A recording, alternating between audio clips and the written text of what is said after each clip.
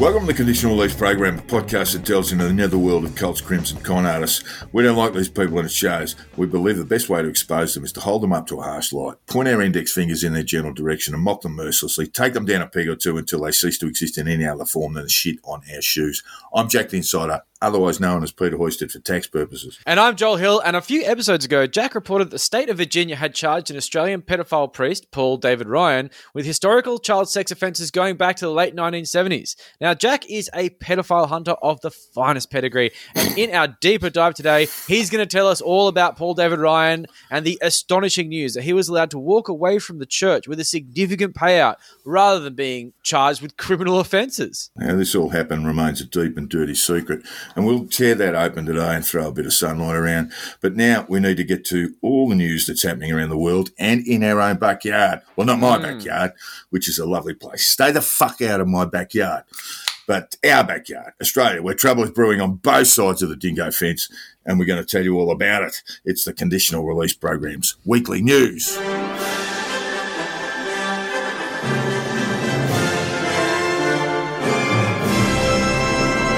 But in the meantime, we cannot look at our own backyard as we need to travel across the pond despite border closures and kick off the news with a light-hearted look at the culture wars in the USA, which is somewhat our backyard. You know, we like to think it is. We are the 51st state after all. Now, over the past few years, we have seen hilarious examples of conservatives vandalising their own property in order to gain sympathy from social media. In 2016, we had the 85-year-old in Mississippi, you may have seen this, who probably remembers the good old days a little bit too fondly, had his driveway spray painted with Black's Rule and a burned Confederate flag. Black's Rule. Black's Rule, yes. The big catchphrase that's taking over the Ebonics in America.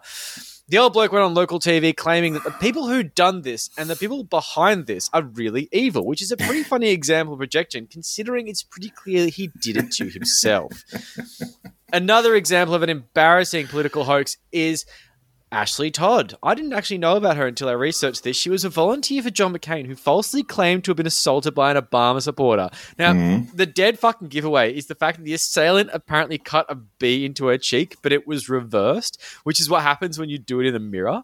And basically, because, you know, like you're in the mirror, you do it backwards. I did this once myself. It was really embarrassing. And not that I fabricated attack, and the attacker allegedly told her, "You are going to be a Barack supporter," which is the most awkward threat I've heard of my entire. There's the B. You are going to be a Barack supporter, and then walks back into the shadows. Like, what? So, like, despite reeking of total bullshit, it was obviously total catnip to the usual suspects. Quite right. Just broadcast the shit out of this, which almost certainly, let's face it, some like Tucker Carlson may have had a little bit of race baiting involved. In an effort to appear bipartisan, we must remember to mention old Jussie Smollett. Old Juss has a pretty extensive IMDb listing and really fucked up when he claimed to have been attacked by two men wearing ski masks outside his home who called him racial and homophobic slurs, saying this is MAGA country. Yes. Pouring a liquid over him that some said was bleach and then putting a noose around his neck. So elaborate. I mean, it was... Yeah, so lefties can be massive culture war bullshit ass as well. Don't forget that. Everyone's a fuckwit these days. So despite history being littered with examples of why you absolutely should not do this, because you will get caught, the Congresswoman for South Carolina's 1st District, Nancy Mace, took to social media to strongly condemn the vandals that attacked her home. Oh, yes. And I quote, vandals. "We can disagree on things politically, but this is not the way to handle disagreements." It's not. Beyond the pale. This is my home. My kids live here, which is good for now, I suppose. After stunts like this, I imagine the family court doesn't. Poor children. It's the children I worry about. I do actually worry about having such a pilled lunatic of a mother. But anyway, at least they're on a good pay packet. So she makes a guided tour of the vandalism, including calling the anarchy symbol the Antifa symbol, which just shows a general sense of intelligence. And not only that, but the anarchy symbols were just bad. It's like little capital A inside a circle. It wasn't good. It just didn't really. These are bad anarchists. Maybe not so skilled with the spray cans. Whoever was doing. But Antifa are amazing at spray paint. That's all they ever do. They also wrote all politicians are bastards, and this is a really good one. APAB. Pass the PRO Act. as well, which is great. It's the PRO Act. I had to look this up. It's a union-backed bill to remove some of the more like ridiculous labor laws in the USA. She's a big fan of all those like, you can be fired at a moment's notice and blah, blah, blah. So probably realizing how dumb this looks, that she's making this as some sort of Antifa thing. She's now pivoted to claim that it was pro-labor organizers that did it. The ones who are very, very involved in the PRO Act. But basically, she's just saying to be it's the obsessed left. about it. Yeah. Yeah. Oh, well, I mean, this is she's backed big on this because this is really embarrassing. So basically, she says it's the left. It's a big bad left. It's Antifa. It's pro-labor. It's anyone. But the thing that's crazy is when you watch her with these big blue lying eyes, she just speaks so naturally, saying things that are completely untrue, showing that she's just an unhinged sociopath. Look, it's not lying if you think it's true, Joel. So she has that going for her. Look, and it's not the first time either. A month before her election, her car was vandalised by a politically motivated attack. I wonder if it was the Labor unions then, which she milked for all it's worth in the media. Amazingly similar how the letter F in fuck looks so similar to the one on her doorstep. Oh, and wow. Tifa seems to have consistent writing styles. Yeah. Perhaps they've all been trained in cursive script. Yes, amazing. The same teacher. Must have been the same people. Yeah, it must have been the same people. Must have been. What's the other explanation? It's a very sad state of affairs. You see, Antifa are at it again. They're always antifing things. They just won't let anything stay un-antifed. And it just makes me sick. Some Americans just want a nice warm apple pie and a shitty eagle. And they did it on Memorial Day, the eaglest of all days. This really nails in the contempt that Antifa have for our fallen soldiers. No respect. Yes, I can see that. It's terrible. So completely underestimating the power of internet detectives on Twitter, people immediately saw this as being fucking bullshit. Straight away. Just straight away. It's just like, it's like the first few comments are like, this looks sus. So author Bess Carroll, blue check on Twitter, ticked off the carnage by comparing publicly available documents that display Nancy's handwriting, and the comparisons are just so clear. This is clearly her handwriting. The A's were a dead giveaway.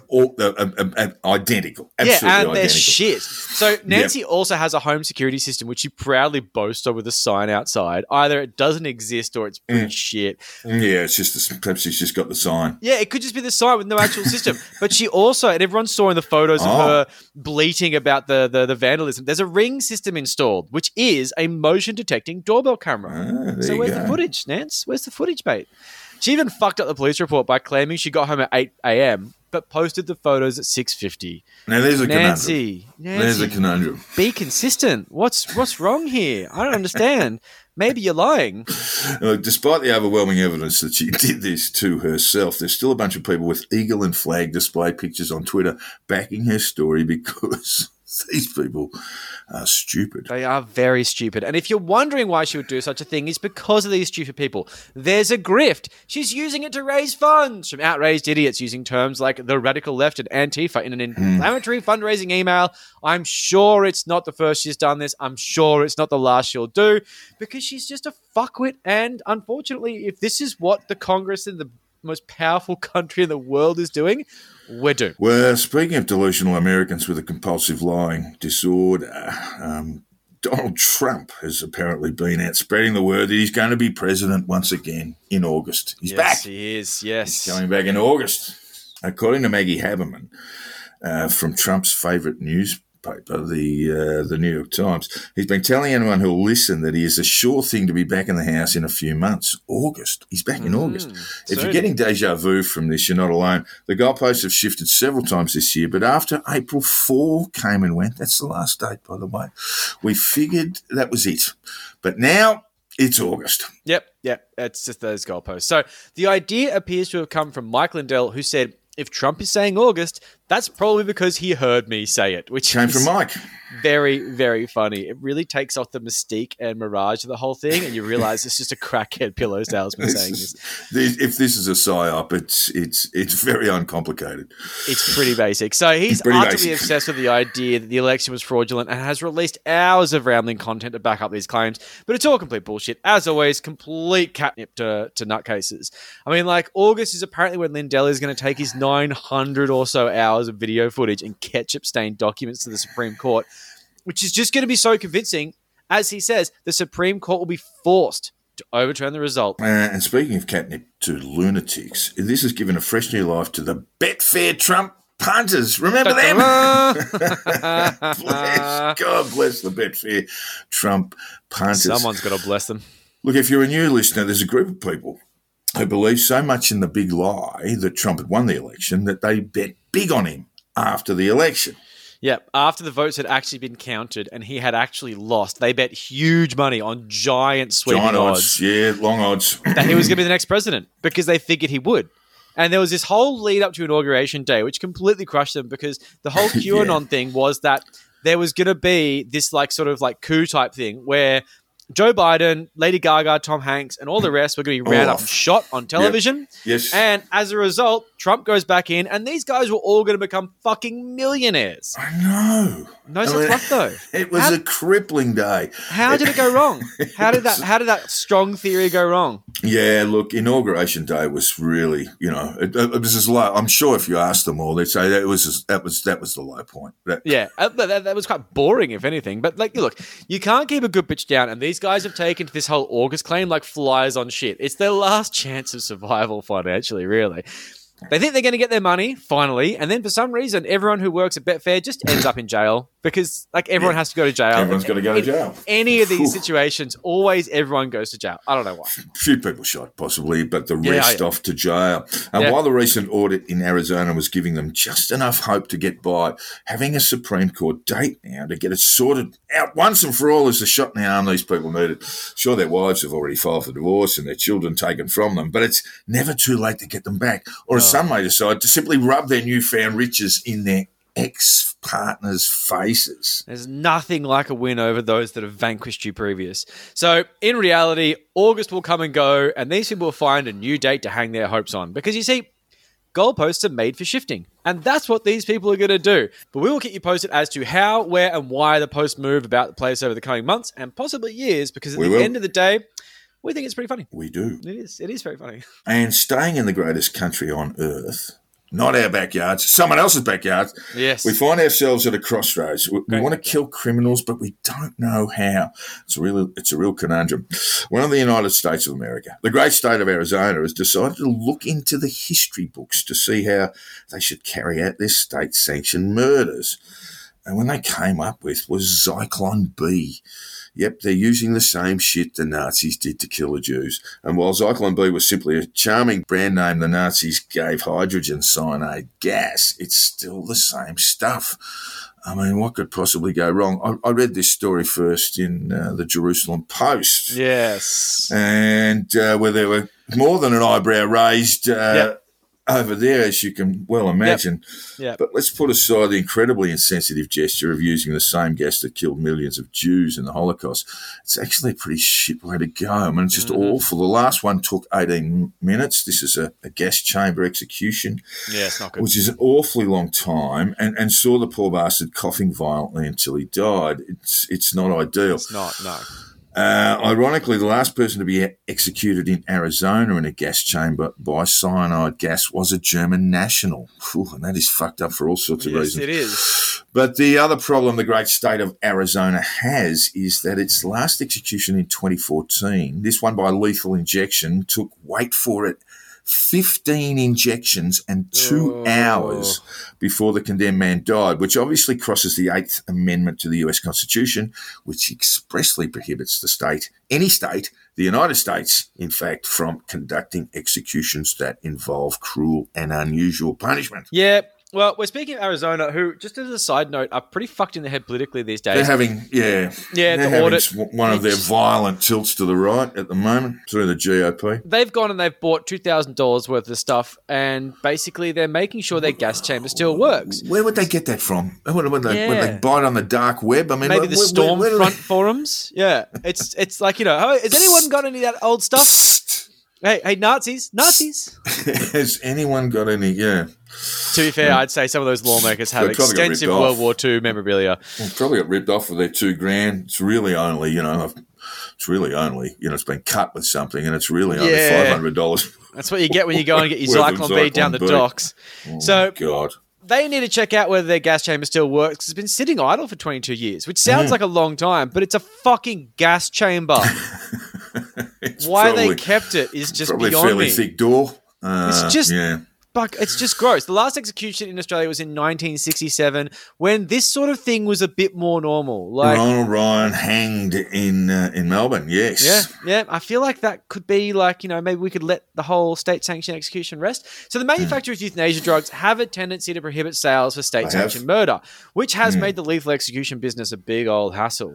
Now, there are still various drugs that are used to euthanize animals and people, and they are sold on a basis that their use is to only kill our best friends and pets and our elderly parents, not on convicted criminals, because Antifa are ruining society. I mean, no. Well, they're antifing again. And, well, they are. This is how they antifa.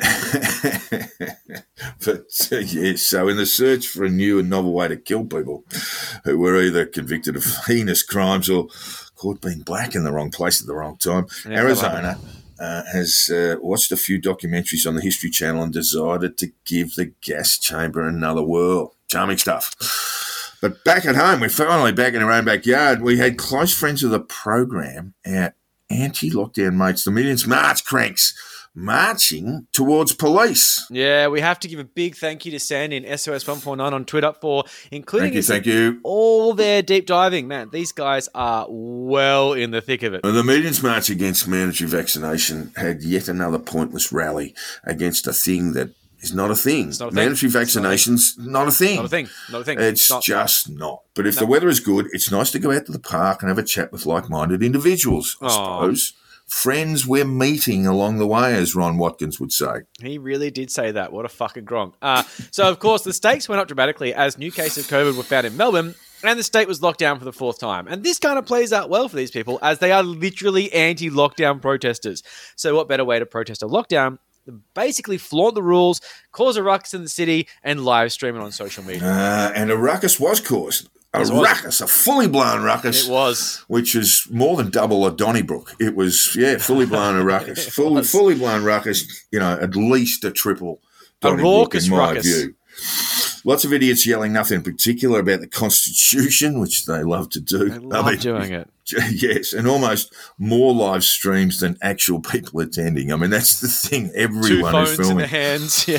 The mood was riotous and truly seditious. The cops that these people were cheerleading some 6 odd months ago were truly the enemies of the people on the day. And remember last year when they were chanting "Uphold the right" at the cops and trying to do the whole cops are tops thing?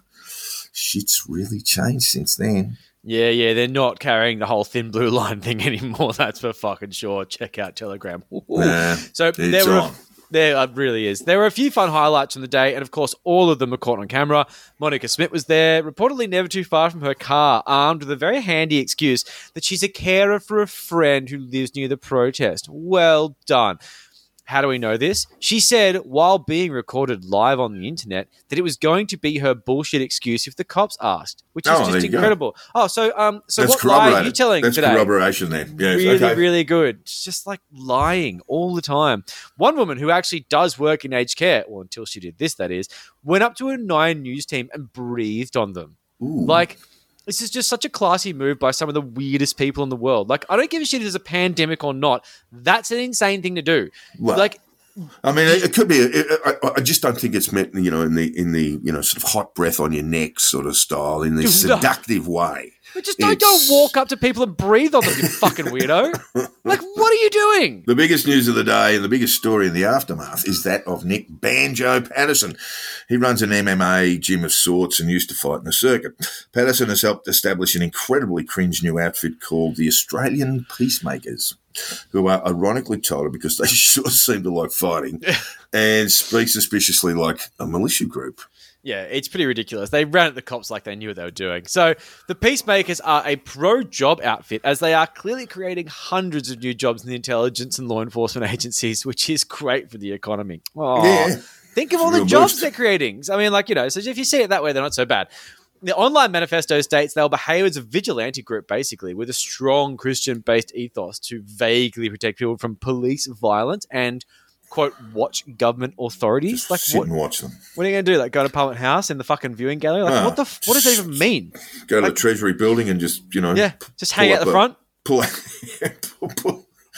Take out one of those fold-up chairs and just sit in front of it and watch. Bring an esky with a few brewskis in it. Fucking have a good day. Yeah. No, so I just don't understand this. I just do not understand how they plan to carry out this fucking bizarre old mission they're doing. But I tell you who did try and show how they're planning to carry it out. Fucking Nick Patterson on the weekend. He showed quite clearly.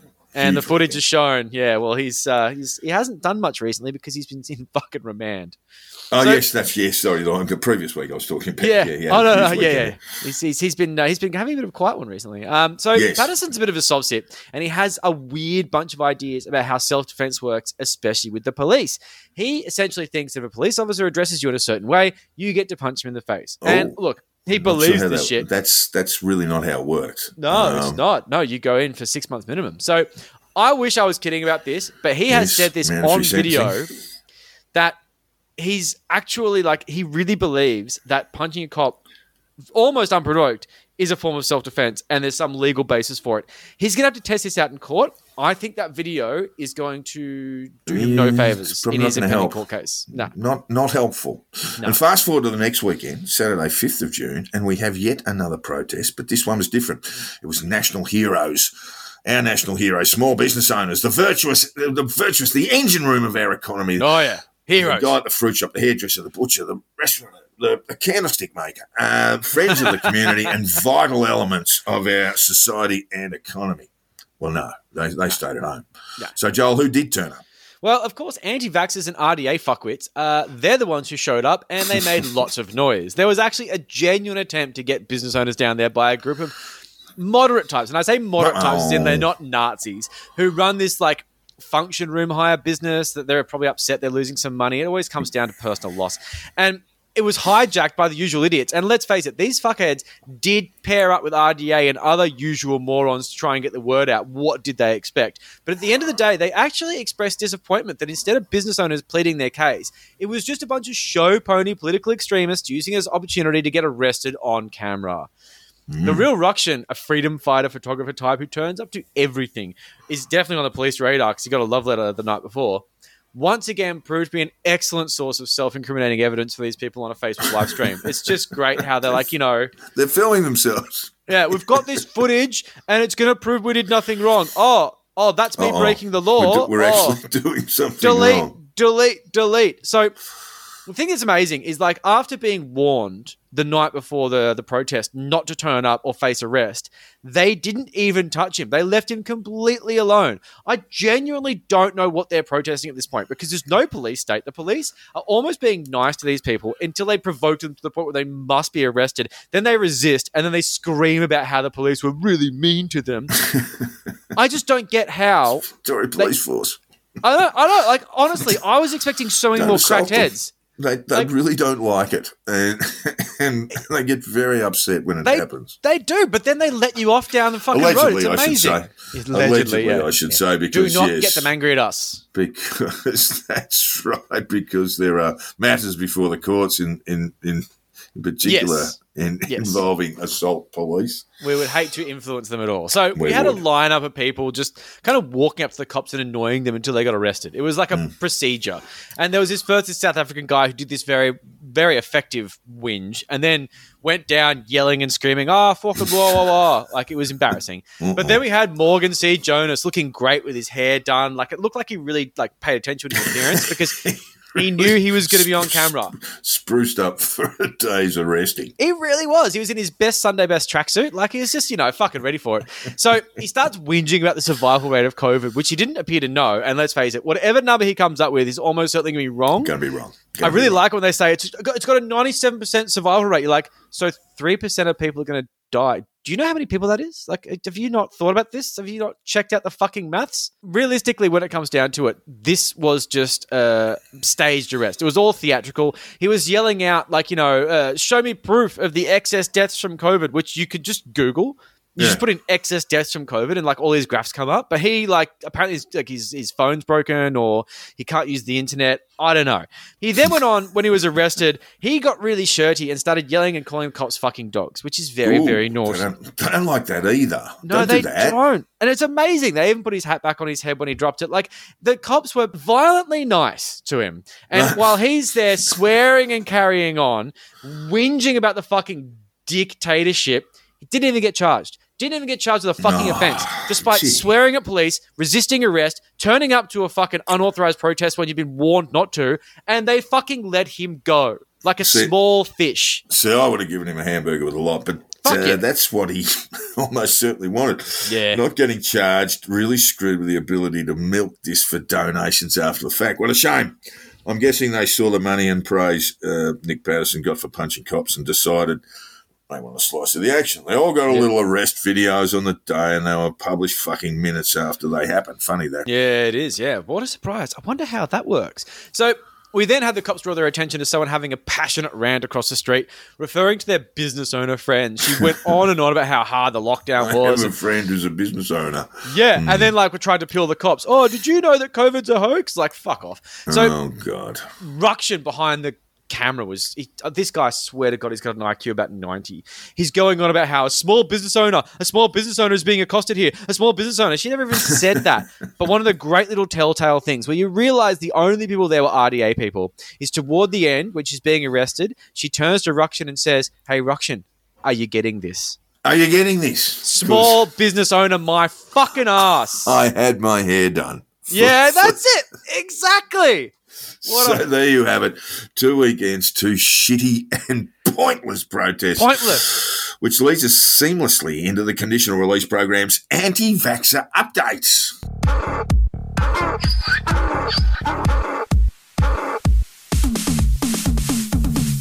And first with some good news. Early on Friday morning, Australian Eastern Time, the world passed a significant milestone. At some tick of the clock or other, the 2 billionth COVID-19 vaccine was administered.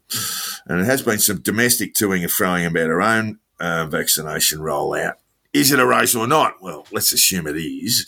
Israel is 3 lengths in front at the term with almost 65% of the population fully vaccinated. Ahead of the UK, 58.3, Chile, 56.6, and the US, 51. In the US, 87% of the population have had at least one shot. In Europe, it is closer to 45. Now, it's fair to say Australia is well back in the field with just 2.1% of the population fully vaccinated. While it might charge home later in the year and more likely early in the next, it's hard to see Australia making up the numbers in the trifecta. And the first thing that occurred to me is what a monumental human achievement this is. Now, let's just take a moment to think about that. This is a triumph of science and a victory for public and private partnerships. And if we take a look in the rearview mirror to a year ago, we were less than 3 months out from the World Health Organization's declaration of a pandemic, which occurred on March 11, 2020. Previously, the fastest vaccine to go from development to deployment was the mumps vaccine, which began in the lab in 1963 before being rolled out for the first time 4 years later. And one of the drivers for this extraordinary accomplishment, and credit where it's due, was the Trump administration. And back in May 2020, while the Donald, not long after, next month was on about bleach and ultraviolet light. Oh, God. Just completely crazy stuff. Just fucking but back in May 2020, the President announced Operation Warp Speed, a public-private partnership initially funded with $13 billion of public money to promote mass production of vaccines based on preliminary evidence. So every stage of production, research, development, manufacture and distribution was abbreviated to avoid delays in the rollout of safe vaccines. Manufacture often occurred prior to Food and Drug Administration approval in the anticipation some vaccines would not make the FDA cut. And the scientists, the virologists, the microbiologists and the immunologists had their own way of speeding up the process by using existing platforms for COVID-19 vaccine, albeit at the pointy end of immunology. And most vaccines rely on inactivated viruses, flu and tetanus, for example, or weakened or attenuated virus strains, measles and mumps, for example. To fight COVID-19, scientists use more advanced available vaccine platforms in laboratory use. for the research and development of HIV, SARS, and Ebola vaccines. And those platforms rely on messenger RNA and viral vectors to produce spike proteins, which stimulate the immune system to produce antibodies to combat coronavirus, just as it would in the case of infection. I hesitate to use the first-person plural pronoun because most of us, including me, can barely understand it. But let's put that to one side and reflect on the obvious. As a species, we really are pretty damn smart. With one or two little caveats. Yeah, there's a couple of them. This weekend, in the most pilled city in the country, your fucking hometown of Melbourne. Well Yay, done. Melbourne. A bunch of galaxy brain anti-vaxxers decided it'd be a good idea to go to the places administering the COVID vaccine and hassle people in line. Turned out to be a lot more talk than action, though, which is probably a good thing, as they simply didn't have the numbers, or just as likely, they realised it was a really fucking bad idea and didn't go. Yes, it was inspired by a genuinely shit person last week who filmed herself doing the same. And listener Tim Taylor, g'day Tim, sent us this charming video of a complete fuckwit hanging out with Jackie Dundee, who is apparently Pitbull Craig Cole's sister. They do look similar. It's actually quite terrifying. Imagine how irritating that fucking dinner table would be over Christmas. She just vaguely states that the jab is going to kill people. Going to kill you all in 3 years. While mostly mumbling to herself on a live stream. I wrote about this in the Australian too. Still, it set a precedent that it's okay to annoy people in line waiting for a vaccine. That's really unpleasant. Yeah, I don't know if the cops are going to agree with that. So it's a bit of a shame it didn't go ahead. I personally would have loved to watch it because the cops were totally onto it. And they're clearly on the same Telegram channels as these fuckwits. And there was a decent police presence around the hubs on the weekend. So I was looking forward to some very funny arrests and some great footage of pilled lunatics walking around saying, oh, the vaccine makes you infertile, and then being violently accosted by Victoria's finest. But unfortunately, I think they've realised either before or during this process that nobody outside of Facebook or Telegram actually agrees with it. Well, and that's they're actually starting to learn this.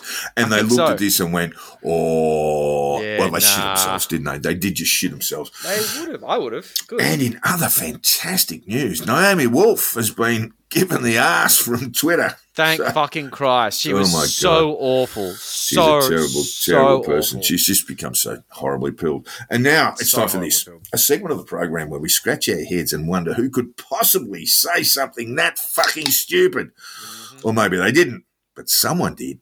Yeah. And we'll find out who in multiple choice question and answer format when we pose the question, which Black Bill fuckwit said that? All right, so this week we are playing a charity round. For every answer Jack gets wrong, a donation will be made in his name to Nick Patterson's Legal Defence Fund. I tell you, it won't be coming out of my bank account. So if you fuck these up, you are absolutely enabling these little children to fuck up in Melbourne. Just pick them carefully. Doing it for banjo. All right. Do it for banjo. Or don't. So our first one is a listener submission, an absolute cracker. Friend of the podcast, Dave Hunter, otherwise known as @Squirrelbark on Twitter, sent us in this casual call for a coup. It's a two-parter. We want to know who responded in the affirmative. Okay. So the question was, I want to know why what happened in Myanmar can't happen here. This is a question from a Marine in the audience. That's right, you heard it. Myanmar. Not mini bar. Myanmar. No, although that being said, it was held in a hotel conference, so maybe that was what he was channeling. The response was, no reason. I mean, it should happen here. No reason. That's right. Oh, I know this. Okay. I was kind of hoping you would. You can run through this, yes. But, I really don't want to give Nick Patterson any money. So, is it a very tired and reluctant Joe Biden who just wants an excuse for it all to just be over? You know, just call it a day. Coup would actually do him a real favour. Yes. Trump lawyer and soon-to-be $1.3 billion poorer Sidney Powell, who shared the stage. Well, maybe. He might win. Well, you know, Everyone's it's quite a winner. Possible. Yeah. Somehow a former general in the actual US Army, I cannot believe he was National Security Advisor Michael Flynn. Well, only briefly. I mean, well, it didn't really work out for him. More than a moment is a lot of concern. And then there's the classic war hawk and moustache master John Bolton. Yeah, who's basically an ocean of common sense compared to Isn't that fucked B up? and C and Joe. Sleepy Joe. Well, it couldn't have been Joe. No, I do know this. I saw this during the week. I was absolutely astonished because Michael Flynn, he's still totally Q-pilled. So It pilled. was He's Michael making a career Flynn. out of it. There should It no was. reason why we shouldn't have a mini-mar coup. Yeah. Oh, absolutely no reason at all. No reason at all. So, of course, this is one of the only people on the planet that doesn't think that Ron Watkins is Q and still believes this bullshit. But he also said, backtracking very hard later, that there is no reason whatsoever for any coup in America. I just wanted to clarify that I do not. Yeah. I'm not in the business of casual sedition. Exactly. I was just playing the classics for the audience. It's all good. Don't worry about it. It's sweet. So, moving on, we have another viewer submission, and this one was a freebie because the stubby holder had already gone. Right. A very good friend of the podcast, Sandy, gave us this little gem of a quote, and I love this one. Sandy already has already. She has received bounty. Yes, she has. So this one is great. This is the quote. This is the most disappointing Uber Eats order I've had. I hate this is funny. So is this the Home Affairs Minister, Karen Andrew, upon learning of a boat arrival? Very disappointing. It's not what you asked for. It could be.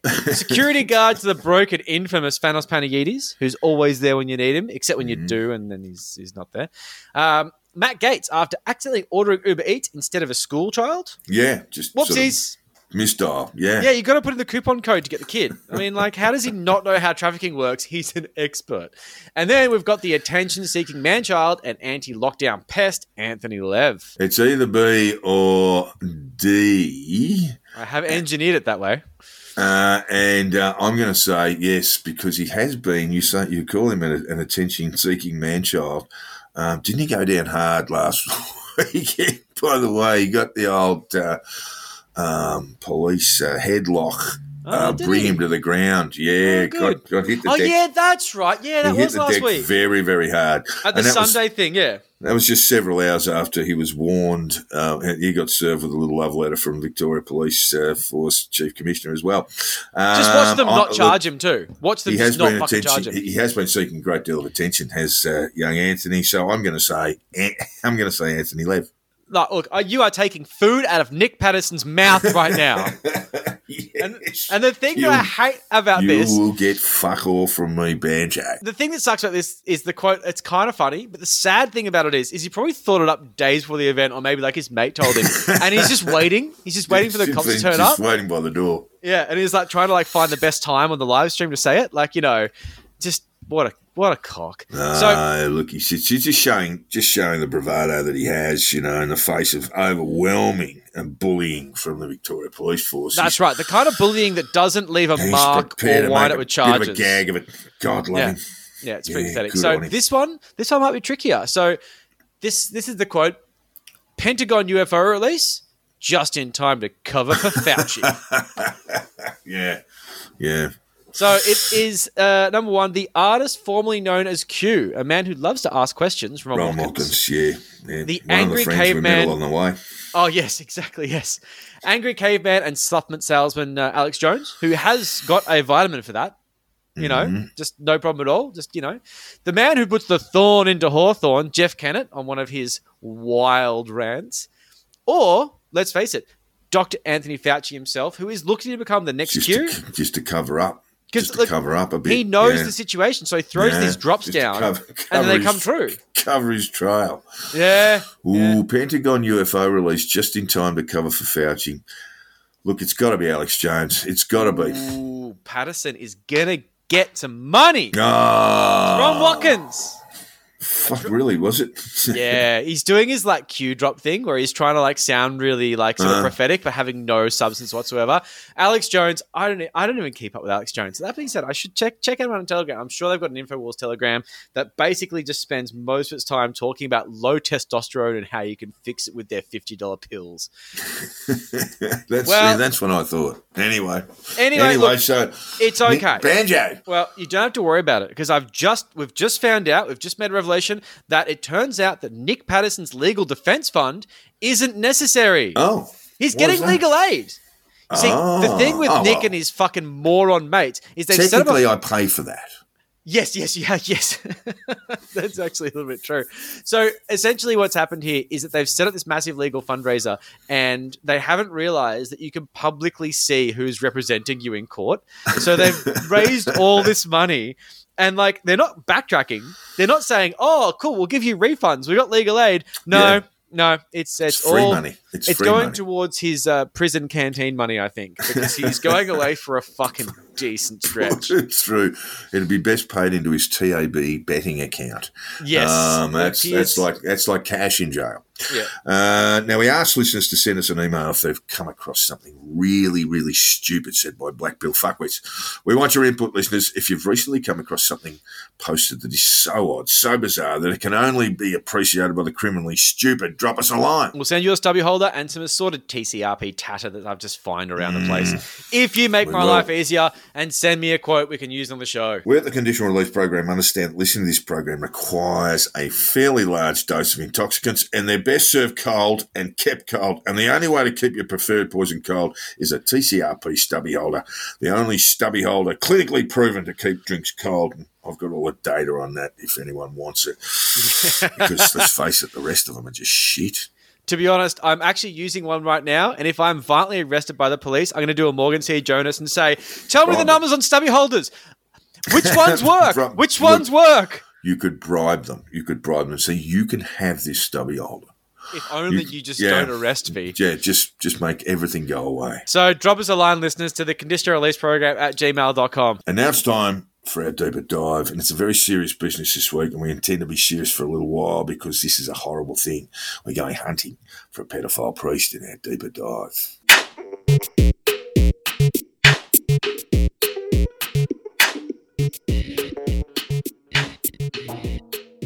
Today's deep dive takes us to Ballarat in Victoria's West, where we consider the life and crimes of pedophile priest Paul David Ryan. Paul David Ryan, he is always known by the extended form of his name to avoid confusion with others. He seems to prefer it as well, and recently has hyphenated the Paul and the David. He was mentioned in the Conditional Release Program several weeks ago after it was reported the US state of Virginia had charged the former Australian priest with 2 felony counts of carnal knowledge by force of a minor. The Attorney General of Virginia, Mark Herring, has indicated that the US will seek to extradite Ryan to the US to face those charges. There is an expectation there will be more charges and more victims. Now, in our deeper dive, we're going to take you through Paul David Ryan's adult life. Many questions will arise, but we'd ask you to stick to 3 major questions. How did this man become a priest? How did he continue as a priest? And finally, how did he leave the priesthood uncharged? Now, Paul David Ryan left Ararat Prison in Victoria two weeks ago, 21st of May. It was his second period in jail for his crimes. The first was in 2006 when he was convicted of sexual assaults and received an 18-month term in prison. He appeared at the Royal Commission into institutional responses to child sexual abuse and gave evidence in 2015. He was confident, almost cocky, thinking his criminal convictions to that time were not of the seriousness of, say, Gerald Ridsdale, who counted hundreds of victims in the Ballarat diocese. And what we now know is that there are many, many more victims of Paul David Ryan. And Stevie Blacker is a victim of Gerald Ridsdale and now a strong advocate for other victims. How many victims do you think Paul David Ryan had? When we go to the Royal Commission, it's almost expressed like a sort of a handful, but it was many more than that. Yeah, so my reading and having listened and read back his transcripts at the Royal Commission is he was obviously charged first in 2006. Yes.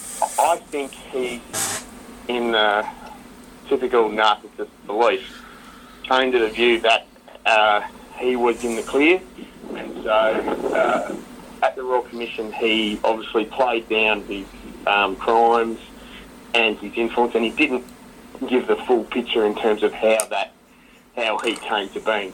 So he was happy to butt places down. So in terms of what are the numbers, a reliable authority. Ryan was appointed to parishes in the southwest at Tarang, Warrnambool, and Penshurst. Now, Yes. The conservative view is that there's at least 60 victims in that region alone. Yes. That doesn't cover Mildura and other places you would think to. Ararat, we know that he offended in Ararat as well too. So a figure of 80 victims just in Victoria might be reasonable. Paul David Ryan had a predilection for teenage boys. It was well known by officials within the Catholic Church over many, many years. In 1971, at the age of 19, he was expelled from St Francis Xavier Seminary, a training college for priests in Adelaide. He was rejected by St Francis Xavier Seminary for what was described loosely as misconduct. Yeah, so we're led to believe it was homosexual activity with other seminarians.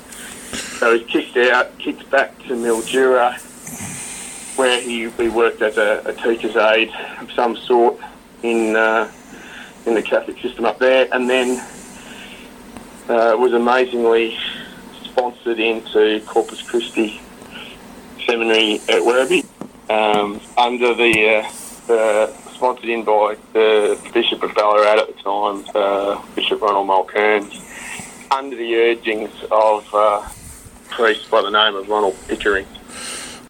It was unbelievable.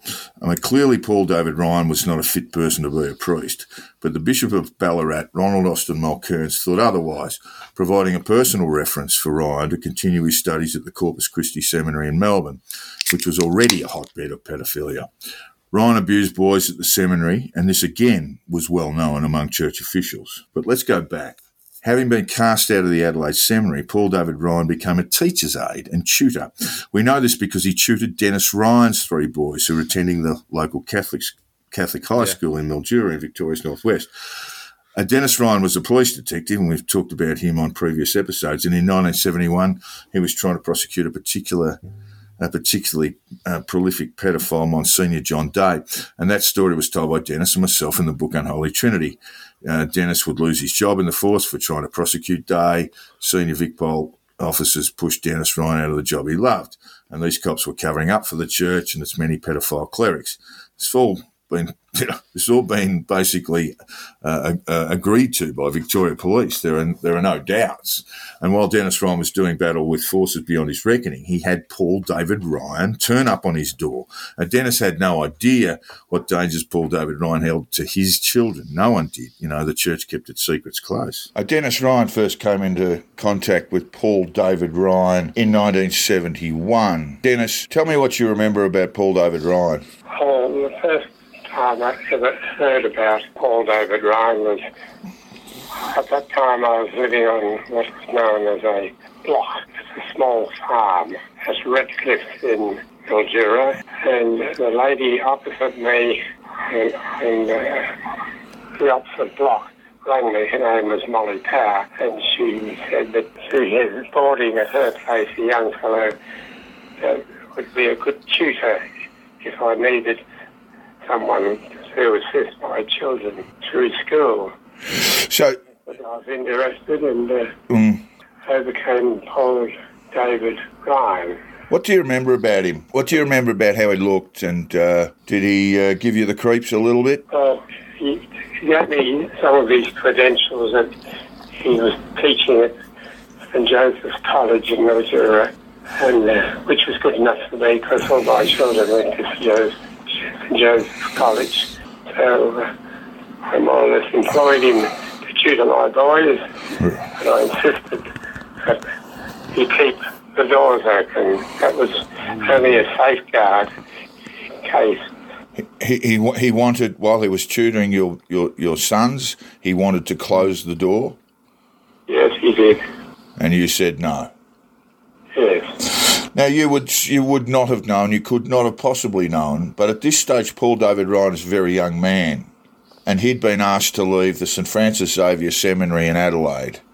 You could not have known that, but he'd been asked to leave for so-called misconduct, and that misconduct included, very much included the fact that he had a predilection for preying on teenage boys. How do you feel about that now? Well, having gone through all that I have in relation to pedophilia and priests within the Catholic Church, I'm a little bit disgusted that my next-door neighbour, Molly Power, should even recommend him to me to tutor my boys. Paul David Ryan, an active pedophile, was ordained a priest on May 28, 1976. Within days of him becoming a priest, he sexually assaulted a boy. And the boy's mother complained to Bishop Mulcairns, but nothing came of it. Well, Mulcairns, wary of the mother, instead shipped Paul David Ryan off to the US for what was loosely called studies. He was due to be in the US for 3 years, but he was back within one. And this was a familiar pattern. Mulcairns would move him around the Ballarat diocese or send him away to the US, often for long periods. But Paul David Ryan would disgrace himself and be home in quick time. The second trip to the US in 1979 coincides with the felony counts that have been lodged in Virginia. And we've got here a statement from the Virginia Attorney General that states, "Our investigation with Virginia State Police into potential clergy abuse in the Commonwealth remains ongoing, and I want to encourage anyone who may have more information about this case or any other instances of abuse to please reach out to us as soon as possible," said Attorney General Mark Herring. "I understand that coming forward with this kind of experience can be difficult or scary, but I pledge to you that no matter how long ago the incident occurred, we will take it seriously and ensure you get the support and help that you need and deserve." What he's really saying there is that they expect many more victims or more victims to come forward, because Paul David Ryan literally offended wherever he went, wherever he was placed by church authorities. He was even promoted to parish priest in Penshurst in Victoria Southwest, an appointment that saw him unsupervised and let loose on children in 1989. Yeah. He was offending there, and many of those offences are now the subject of litigated claims. Mulcairns and other church officials knew he was a pedophile pretty much from the first day he walked into the church. And the shuffling around from parish to parish overseas appointments is sadly not really a story. It was commonplace in Paul David Ryan's many appointments, shuffling him off to new towns, new places and new groups of unsuspecting potential victims was a predictable response from Mulcairns. It had happened with Ridsdale. It had happened with Day. It was a practice. Just move them on. But what is new about the case of Paul David Ryan and remains largely unknown is that police should have acted much quicker but did not for reasons that bear scrutiny. And for those who have followed the epidemic of clerical pedophilia in the Ballarat diocese, one date is significant. Day in March in 1993 where Gerald Ridsdale was convicted for the first time. Now, it is true that Ridsdale was convicted of relatively minor offences at this time. Ridsdale was sentenced to a year in prison and served 9 months. And despite complaints received by police of penetrative rape on numerous occasions, for some reason, prosecutors chose only to pursue him at this time for what are minor offences. Not to trivialise them, but the more serious stuff that would have landed him in jail for a very long time in 1993 were not pursued, and that is a story in itself. But the date remains significant because Mulcairns and others within the Ballarat diocese and further across the country understood that the first round of convictions for Ridsdale would necessarily open the floodgates, that this could no longer be swept under the carpet. There was going to be this massive outcry of victims of clerical pedophilia. And after Ridsdale was convicted in 1993, everyone's getting their ducks in a row. The church faced a flood of litigated claims against a number of priests, including Ridsdale, of course, and Paul David Ryan. And famously, it was said by the then Premier Jeff Kennett. He told Archbishop of Melbourne, George Pell, "Fix this or I will," meaning, you need to respond to this flood of claims of child sexual abuse with a serious response or I will announce a royal commission. Now, George Pell did create what is known as the Melbourne Response, a compensation scheme relevant only to the Melbourne Archdiocese, the general Melbourne area. It is generally considered a most unsatisfactory way of responding to victims' claims, but that is not the story either. So Ridsdale's first conviction obliged the church and bishops like Mulcairns to get everything in order, and this included a great deal of cover-up. And the Victoria Police Force too had much to cover up for, as we know from the Dennis Ryan story. So, in 1993, in the wake of Ridsdale's first conviction, the Ballarat established what became known as the Special Issues Committee, which became an investigative body designed to examine the conduct of certain priests, including Paul David Ryan, and make recommendations to the bishop on whether they should remain in the priesthood or be sent packing. Now, I know of 3 priests, and one of them is Paul David Ryan, who are very quietly had their priestly duties withdrawn. And this was considered an appropriate response, but many would come to see this as the diocese removing priests who just sort of stood as embarrassments. They knew there was going to be a furor about pedophilia, particularly in Ballarat, and so an embarrassment like Paul David Ryan and 2 others was simply moved on. And in 1994, the Special Issues Committee recommended Paul David Ryan be laicized, which is basically what we might think of as being defrocked, losing any sort of priestly status. And this got him out of harm's way, of course. It got him out of harm's way as far as the diocese is concerned. But none of the investigations conducted by the committee led to prosecutions. It would take another 12 years before Paul David Ryan was finally sent to prison. So 2006. But in 1994, Paul David Ryan was merely sent from the clutches of the church. He received a sum of money that I'm told was $50,000 as an active pedophile, given $50,000 by the church, by the diocese, by the Ballarat diocese, and given an employment separation certificate signed by then Vicar General Brian Finnegan, which allowed him to access welfare benefits. And we know that after 1994, Paul David Ryan travelled to Cape York and worked unsupervised with children. We believe, in fact, he was when he was charged, he was extradited from Cape York, so he'd been up that way. And we believe that he also may have worked in Broome in northwestern Australia and worked there with children, again without supervision. So the fact that he has been moved on from the priesthood is really the church's way of saying, well, he's not our problem anymore, but he's still a problem for a community. Wherever he is, he's a danger to children. Because wherever he goes, he commits these acts. Absolutely. Now, there are no specific reports of offending in Cape York or in Broome, but what I can report is both of those areas have very, very high numbers of suicides, beyond the national average even for Indigenous males.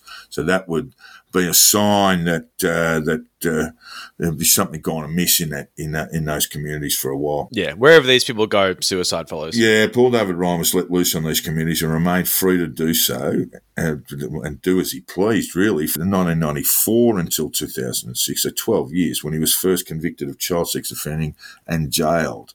That's 12 years of an active pedophile being allowed to run around the community in communities with no warning, no limitations on who he could speak with, no basically expectations that he should be supervised as attached to the Ballarat diocese. What was its function and who approved it? The committee contained a number of priests. There was also a retired magistrate and a private investigator. There was also a serving member of the Victoria Police Force. And we know that member of the force received at least 2 complaints from parents who informed that officer that their children had been subjected to sexual abuse from priests. One complaint related to Paul David Ryan. And despite this, charges were not laid against Paul David Ryan and would not be for another 11 years. Instead, he was given a sum of money and sent his way, no longer the church's problem. Embarrassingly, during the Royal Commission, it was discovered Paul David Ryan remained, technically at least, a priest. He'd had his priestly duties withdrawn from him. That means that he cannot basically serve the Eucharist, which is weird. It basically, he cannot conduct Mass. But that's the only restraint on him. Anyway, so it was found out he was still technically a priest, and he was very, very quickly laicized by papal decree in 2016. Now, look, this is just no way to treat victims, right? So we have Paul David Ryan with as many as 60, 70, 80 victims, and he's just sort of, his punishment is that he's taken away from the clutches of the church, and that meant that he was just free to offend again on unsuspecting children. And how this arrangement was put in place is a deep mystery. Did the upper echelons of VicPol approve of the appointment of the serving police officer to the Special Issues Committee? Did the Chief Commissioner at the time, Neil Comrie, know about this? But we don't know at this stage, and the role of the Special Issues Committee remains largely uninvestigated. The Royal Commission, for whatever reason, it's not immediately clear why, chose not to examine what was going on. And was this a case of police interference, a 2-decade later revisit of the same cosy arrangements between police and the church that led Dennis Ryan to lose his job as a Vicpol detective in Mildura in 1972? These are questions that need answers, and 2 years on into investigating them, it's taken me that long. I must admit I am really none the wiser. But what I can say is that this story is part of a much larger one that saw the Diocese of Ballarat become sort of ground zero for clerical pedophilia, that, you know, the preconditions were all in place. I mean, what were those preconditions? Well, we can take it all back to Dennis Ryan and the Vicpol detective uncovered the church's practice of moving offending priests onto other parishes, onto other communities, onto other groups of unsuspecting children. What Dennis also uncovered was a nexus between the church and police, where conspiracies between cops and senior Catholic officials ensured that no priest would be charged, no matter the seriousness of their crimes. And that all blew up in 1994 in the wake of Ridsdale's conviction. But those conspiracies, you know, obviously continued well beyond 1972 and up to and possibly beyond that 94, 95 period. And you've got to ask yourself, with not just the church against you, but police as well, what chance did victims have? You know, the church ignored them and police would not act.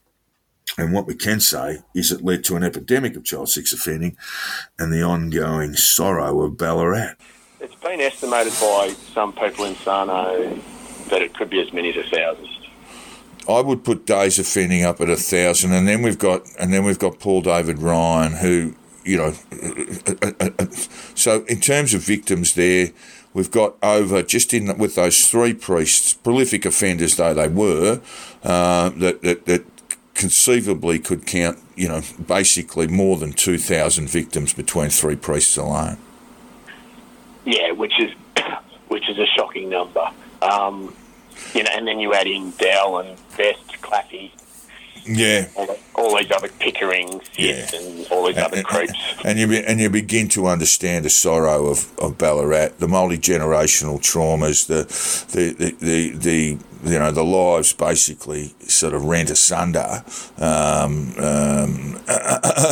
and that's what, when we refer to the sorrow of Ballarat, we're not specifically talking about the town, are we? We're talking about a large chunk of Western Victoria that sort of extends from Portland to Mildura, down to Ballarat, and around through Colac, and with literally thousands of victims in a post-war period. So what fate might await Paul David Ryan in the US? Yeah, look, I think he should really soak up his last breaths in Australia, because once he's extradited, he won't be making it back to Australia alive. You know, the jail system's very different in America, particularly for people that have committed crimes like him. He's relatively, you know, he's in his 70s, and I don't think he's going to get the roll-up provisions that he got in Australia. And you have to remember his last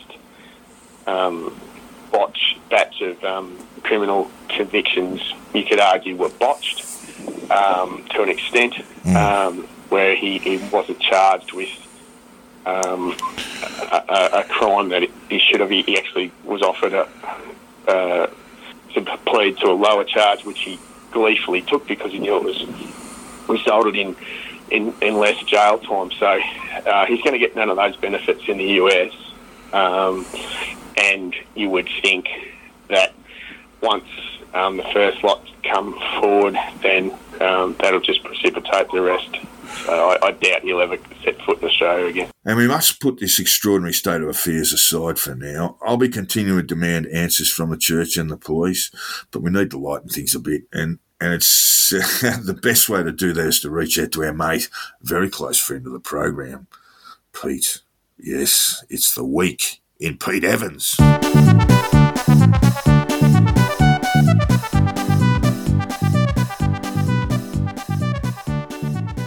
It has been a huge week in Pete Evans. Huge. In the aftermath of the $80,000 fine and a sense that things might not be going too great for his career, Pete had a realization. that it was time to take a break off social media.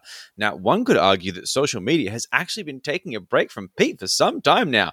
After being banned from Facebook and Instagram, he was forced into the hellscape that is Parler and the loony bin of Telegram. To put it in high school terms, you didn't dump social media, Pete, because social media dumped you first. While he's actually been off social media, and by social media I mean Telegram, for the good part of 2 weeks now, in textbook Pete Evans fashion, it was only 2 days after he made his dramatic "I'm off the socials" announcement that he posted another fucking Tucker Carlson video. He announced his temporary break from sharing Tommy Robinson content with another one of those incredibly annoying videos he does with his horse. I mean, like, I love horses, but I feel like he uses the poor horse to humanize himself and make him seem less like a craggy-faced conspiracy theorist.